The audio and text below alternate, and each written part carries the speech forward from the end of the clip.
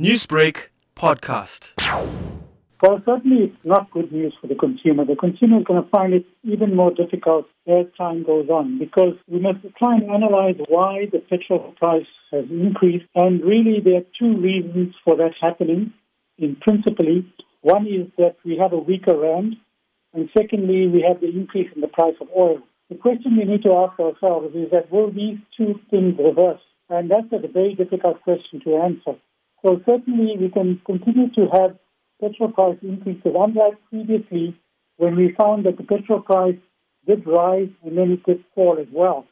But unfortunately, this time around, it's going to be very difficult for us to predict because we really think that the rand may continue to weaken and the price of crude oil may continue to go up. It's understood that this is likely to impact the working class the most. What does this mean? Well, it certainly means that one needs to tighten our belts. I mean, really, if you really look at who uses, who will be affected by this, certainly motorists will have to pay more for fuel. You find that people who use public transport, commuters will pay more for their fares.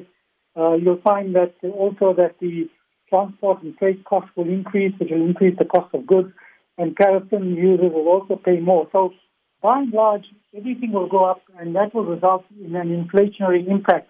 Now, we know for a fact when we look at major corporates in our country, they generally put up prices of their goods during these times when the fuel price goes up. But when the fuel price comes down, unfortunately, the price of goods don't actually drop.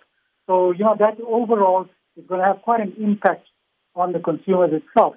We must also take this a bit further, and we must then ask ourselves, if inflation is going to rise, then certainly the Reserve Bank will then try and increase interest rates to keep it within the band of 3 to 6%. All of that is going to hurt the consumer pretty badly and all South Africans. Talking about those corporates, are businesses likely to tap into their resources to cushion the effects of this petrol increase? Well, certainly I think that they should be doing that, but unfortunately corporates don't think like that. And, they look at their bottom line figures and they believe that if they have to pay more for something, then they should increase their prices.